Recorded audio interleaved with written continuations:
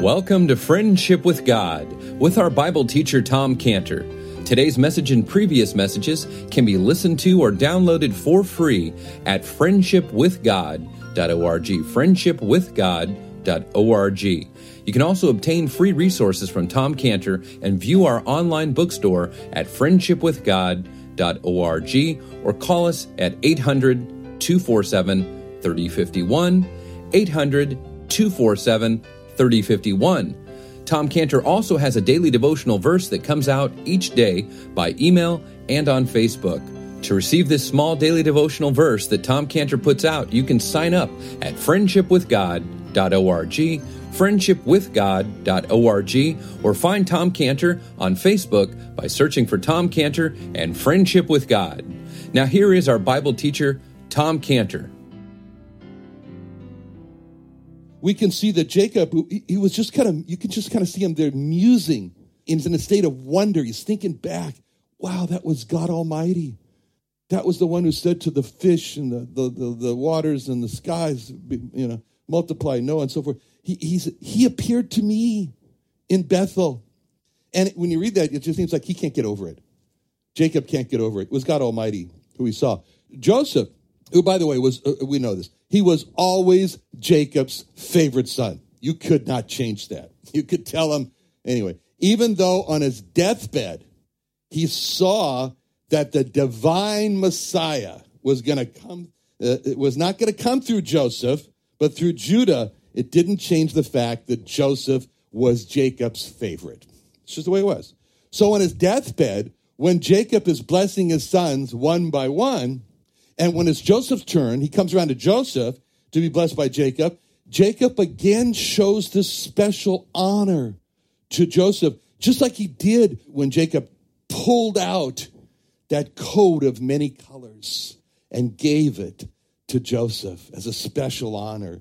And we could just see that scene, with all those brothers around, and, they didn't really appreciate it, but nevertheless, Jacob is so happy, he pulls out this coat of special colors to give just to Joseph.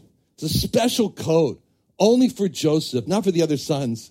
Just like a repeat now on his deathbed of that scene. All the brothers are standing around, and Jacob pulls out this special name of God Almighty, and he uses that for the blessing of Joseph in Genesis 49:25.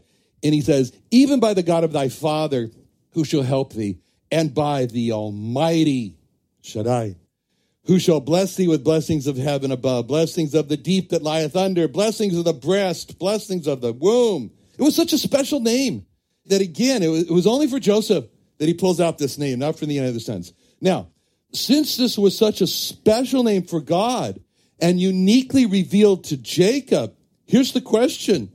We get so used to saying, to thinking to ourselves, away in a manger, no crib for a bed, the little Lord Jesus lay down his sweet head. We get so used to thinking of his words in Matthew 11:29. Take my yoke upon you, learn of me, for I am meek and lowly in heart, find rest to your souls. We get so used to thinking, of the crucifixion in Matthew 27:35, which of course we're going to focus on in the next service. And they crucified him, Matthew 27:35. They crucified him, parted his garments, casting lots that it might be fulfilled. That we forget that he has a very special name, a powerful name in verse 11. And God said unto him, I am God Almighty. Ask yourself the question, as I have. When was the last time you called on the Lord Jesus Christ as God Almighty? Have you ever been in trouble and prayed to the Lord Jesus Christ as God Almighty? You ever prayed for someone and called on the name of the Lord Jesus Christ as God Almighty to help that person? Names are so very important because they identify the person. And when you look at these verses as they're together.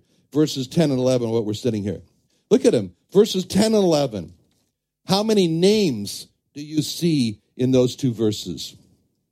What's the first name you see? Jacob. Okay, verse 10. Thy name is Jacob. What's the second name? Israel. Verse 10. Israel shall be thy name. What's the third name? That's it. We've been talking about verse 11. Okay, I am God Almighty, verse 11. You know what? Those are important names. If we know those three names, we will lead a victorious life. What do I mean by that? Thy name is Jacob. Our name is Jacob. Jacob is the deceitful one. He deceived his father. If we know that our name is Jacob, then we will know that we are described in Jeremiah 17:9. Jeremiah 17:9. The heart is deceitful above all things. It's Jacob. And desperately wicked. Who can know it? If we do not know that, then we do not know that we are dirty, rotten sinners. And if we do not know that we are a dirty, rotten sinner, then we cannot come to God. Why? Because the sign outside of God's door says, dirty, rotten sinners, welcome. Come in here. And that's what the Lord Jesus Christ meant when he said in Mark 2:17.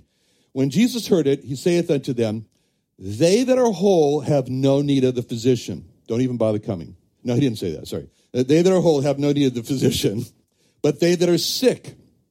I came not to call the righteous, but sinners to repentance. Dirty, rotten sinners are not whole. They are sick. They need a physician. It's been amazing for Scott and I to be at the Del Mar Fair and to see this same response from people. You know, I call out to the passerbys, you know, for their kids. Hey, come into the castle here for a Bible story. And you know what? Most of the time their response is, no thanks, we're good. And we look at each other and we say, wait, there's none good. How can that be? There's none good. Psalm 14:3. They are all gone aside. They are altogether become filthy. There is none that doeth good. No, not one. That word filthy could be dirty, you know, as in dirty, rotten. Not just sinner, dirty, rotten sinner. That's why the lost don't let their kids come into the castle, to the CEF castle for a Bible story. Oh, there was one parent, she was really funny. There was one parent, I invited her kids to come and she goes, oh yes, take all my kids to the castle. They really need the Bible. She knew they were sinners.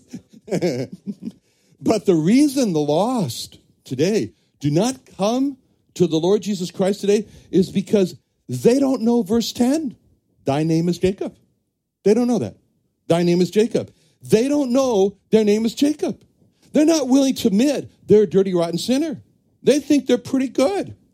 You know, when the summer blitzers are out knocking on their million doors, their $1 million campaign this summer, they're like the Lord Jesus Christ. And from Mark 2:17, they're coming not to call the righteous, but sinners to repentance, dirty, rotten sinners. This one is appreciated so much on Friday night when Andrea was talking about, you know, we can have all these intellectual conversations with all the people he does in Italy, but until he gets to talking to the heart and really addressing heart issues, doesn't matter. And the most telling thing he said was that when he would be with those who were arguing with him, he said, okay, so if I can answer, remember when he said this? So if I can answer every one of your intellectual problems, will you then become a believer in the Lord Jesus Christ? Will you then become a Christian? They said, no. Okay, well, what are we doing? Right? So the summer blitzers are calling out to those who accept Genesis 35:10 and agree with, yeah, my name is Jacob. It's so easy for us to no longer even see ourselves as sinners. It's so easy. We still have a sinful nature. That's what presses us. It should press us to constantly to the Lord. So it's an important name. We need to know. In verse 10, thy name is Jacob. Then there's a second name we need to know. It's depressing to only know your name is Jacob. So there's a second name. Israel shall be thy name. That's a name that was bestowed on Jacob, and it made him a prince, a son, a prince. And when we look at the meaning of Israel as prince with God, and we see that at the heart of that name of Israel is the concept of being an adopted prince, adopted son of God. When we received the Lord Jesus Christ, that was the issue. Something wonderful happened to us. We got the authority to be called the sons of God from John 1:12. But as many as received him, to them gave he the power or the authority to become the sons of God, even to them that believe on his name. Now, with sonship comes the spirit of adoption. The spirit of adoption. We gain the spirit of adoption, which is described in Romans 8:15. Romans 8:15 says, ye have not received the spirit of bondage, again to fear, like a servant, but ye have received the spirit of adoption, whereby we cry, Abba, Father. See, what we see in that verse is that the spirit of adoption is a crying spirit. The crying spirit cries out, Abba, Father. You know, this is what I love to see Ed and Donna on Friday night. Devorah, you know, Abba, Abba. And so wasn't coming to say, Abba, Abba, how are you? No, it was like, Abba, Abba, I want something, right? And also, you know, to Donna, always kids, you know, they cry because they want something. Okay, why does a child cry? Because the child wants something. That's the spirit of adoption. The spirit of adoption it's captured in the meaning of the name of Israel. The essential meaning behind the name Israel is an adopted son who cries to his father. The essential meaning behind the name of Israel is prayer.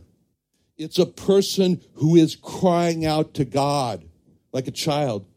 We cling to the name of Jacob because it presses us to God. It shows us our great need, our poverty. It drives us to God. We cling to the name of Israel because as we cling to the name of Israel, we see ourselves as adopted sons and we go to God and we pray.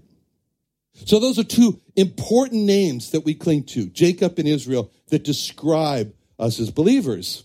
But then there comes the next name, the great name of the Lord Jesus Christ. I am God Almighty. That's the greatest name that we cling to. It's the name of the Lord Jesus Christ. We call on him as God Almighty. Our trust is in the Lord Jesus Christ as God Almighty. Our hope is based on the Lord Jesus Christ as God Almighty. So these are three names we cling to.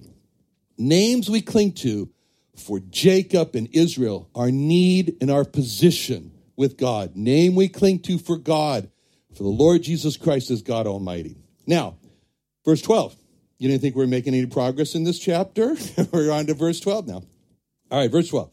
We see God promises the land to Jacob. And the land which I gave to Abraham and Isaac, to thee will I give it, and to thy seed after thee will I give the land. Okay.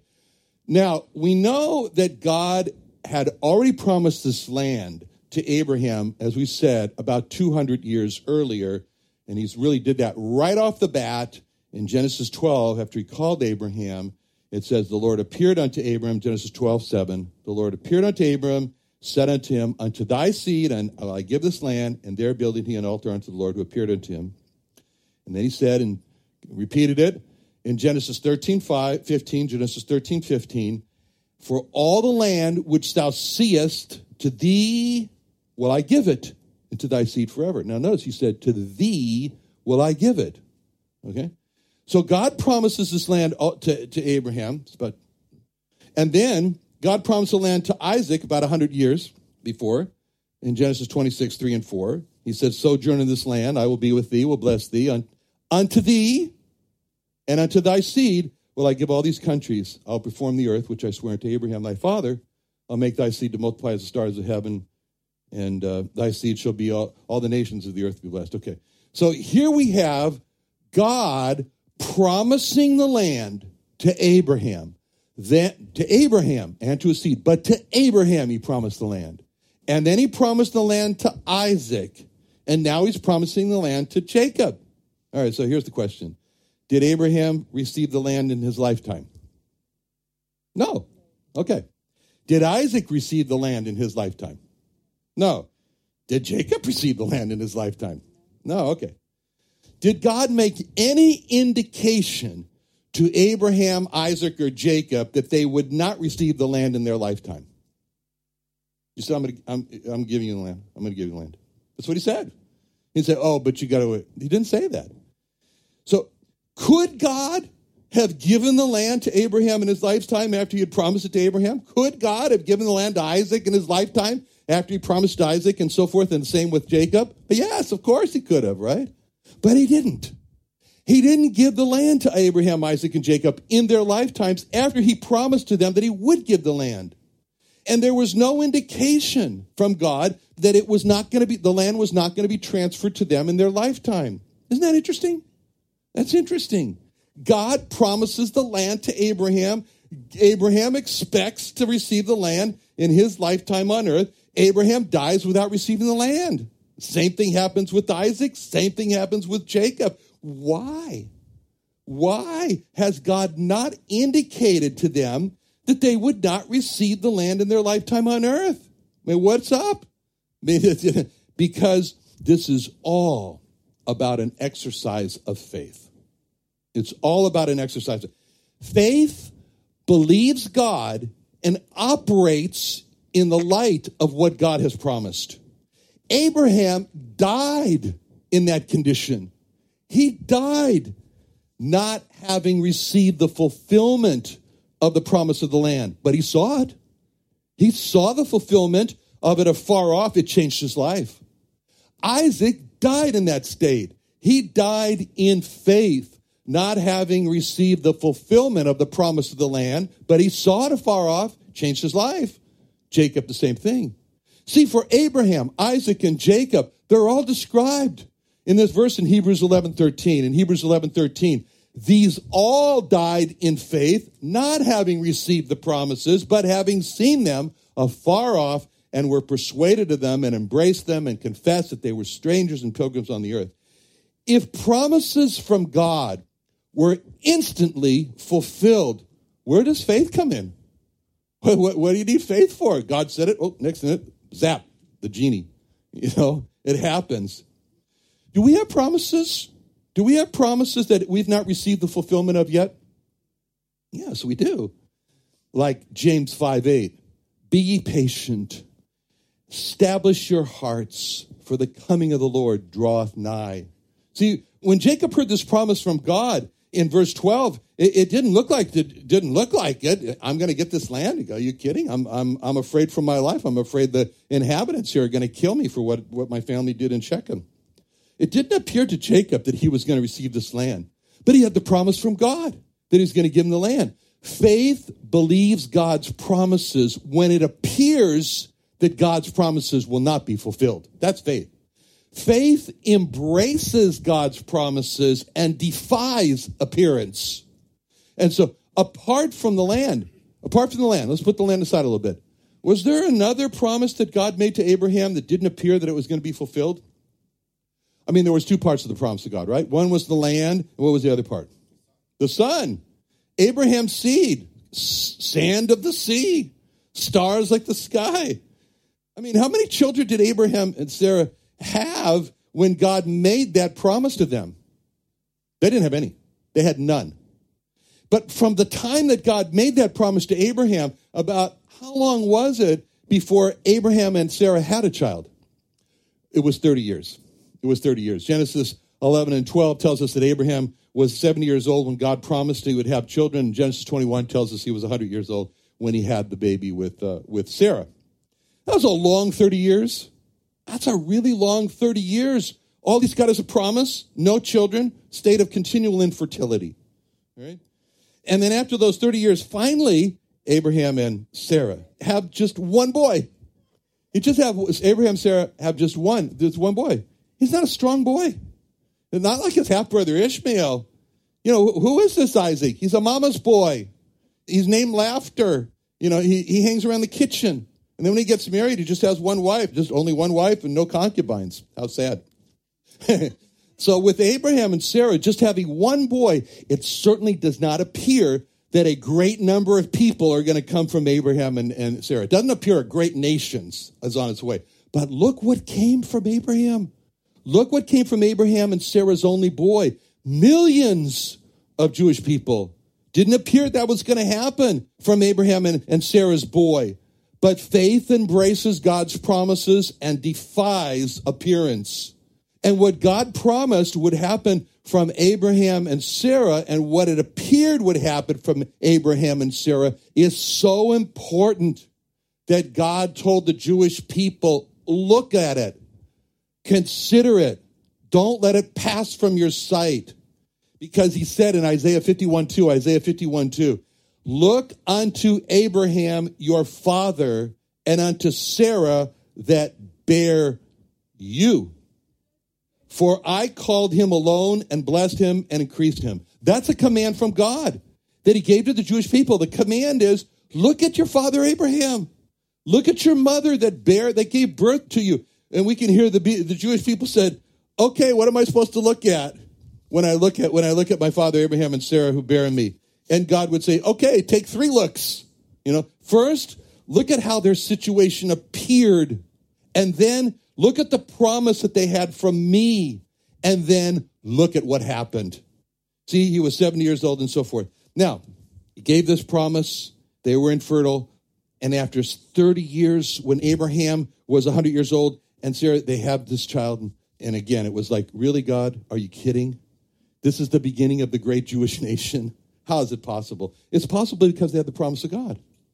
And they had faith in the promise of God. Faith embraces the promise of God. It defies appearance. It was possible because Abraham embraced the promise of God. He defied appearance. He staggered not in unbelief. Things like that. Anyway, the fact that Abraham embraced these promises and died, not having received the fulfillment of those promises, but allowed the promises to persuade his life, it set a pattern of faith.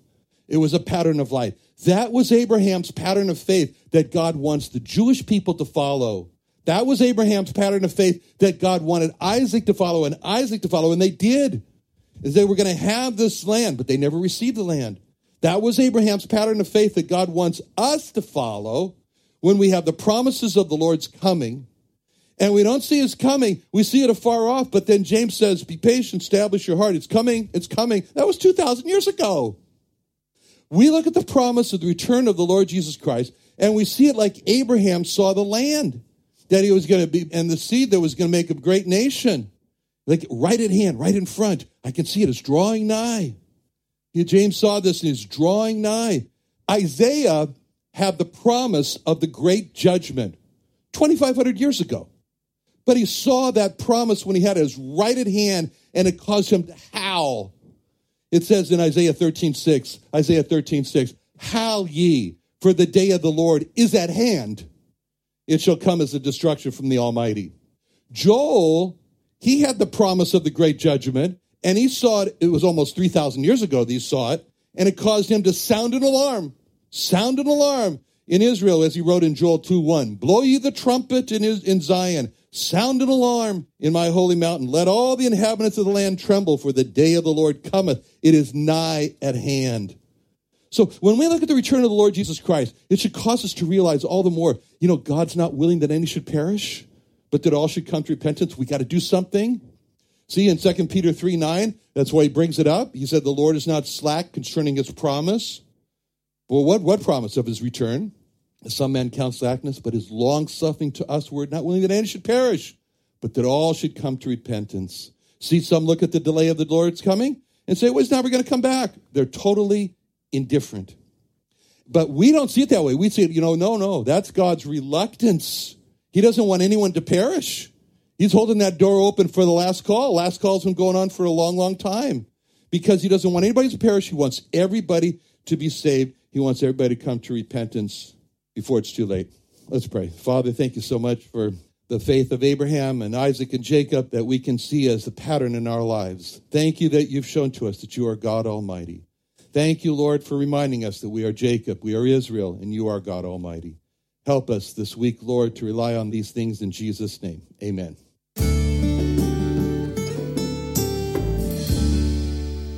Another wonderful day studying the Bible with our Bible teacher, Tom Cantor, here on Friendship with God. Don't forget that today's message and previous messages can be listened and downloaded for free at friendshipwithgod.org, friendshipwithgod.org. You can also go online to find free resources from Tom Cantor and our online bookstore at friendshipwithgod.org.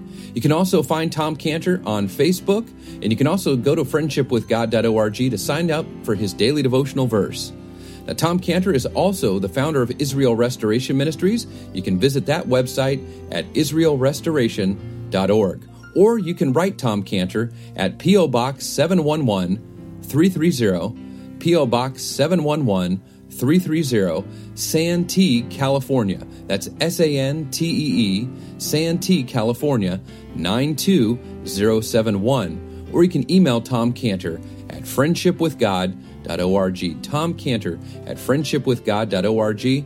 Or for more information about Tom Cantor and Friendship with God and Israel Restoration Ministries, call us at 800 888-247-3051. Christmas is here. Join Tom Cantor at the annual Christmas Under the Stars Free Family Festival Christian event on Saturday, December 10th from 3 p.m. to 8 p.m. at the Creation and Earth History Museum in Santee, California. Games, rides, petting zoos, family photos, live Christmas music, and a live nativity, holiday food and drinks, a star viewing, and a Christmas light show, and so much more.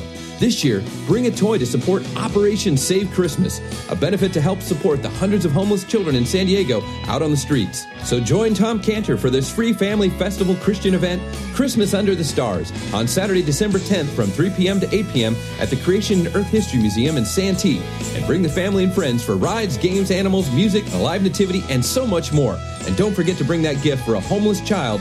To learn more about Christmas Under the Stars and Operation Save Christmas, call 619-599-1104, 619-599-1104, or go online to creationsd.org, creationsd.org.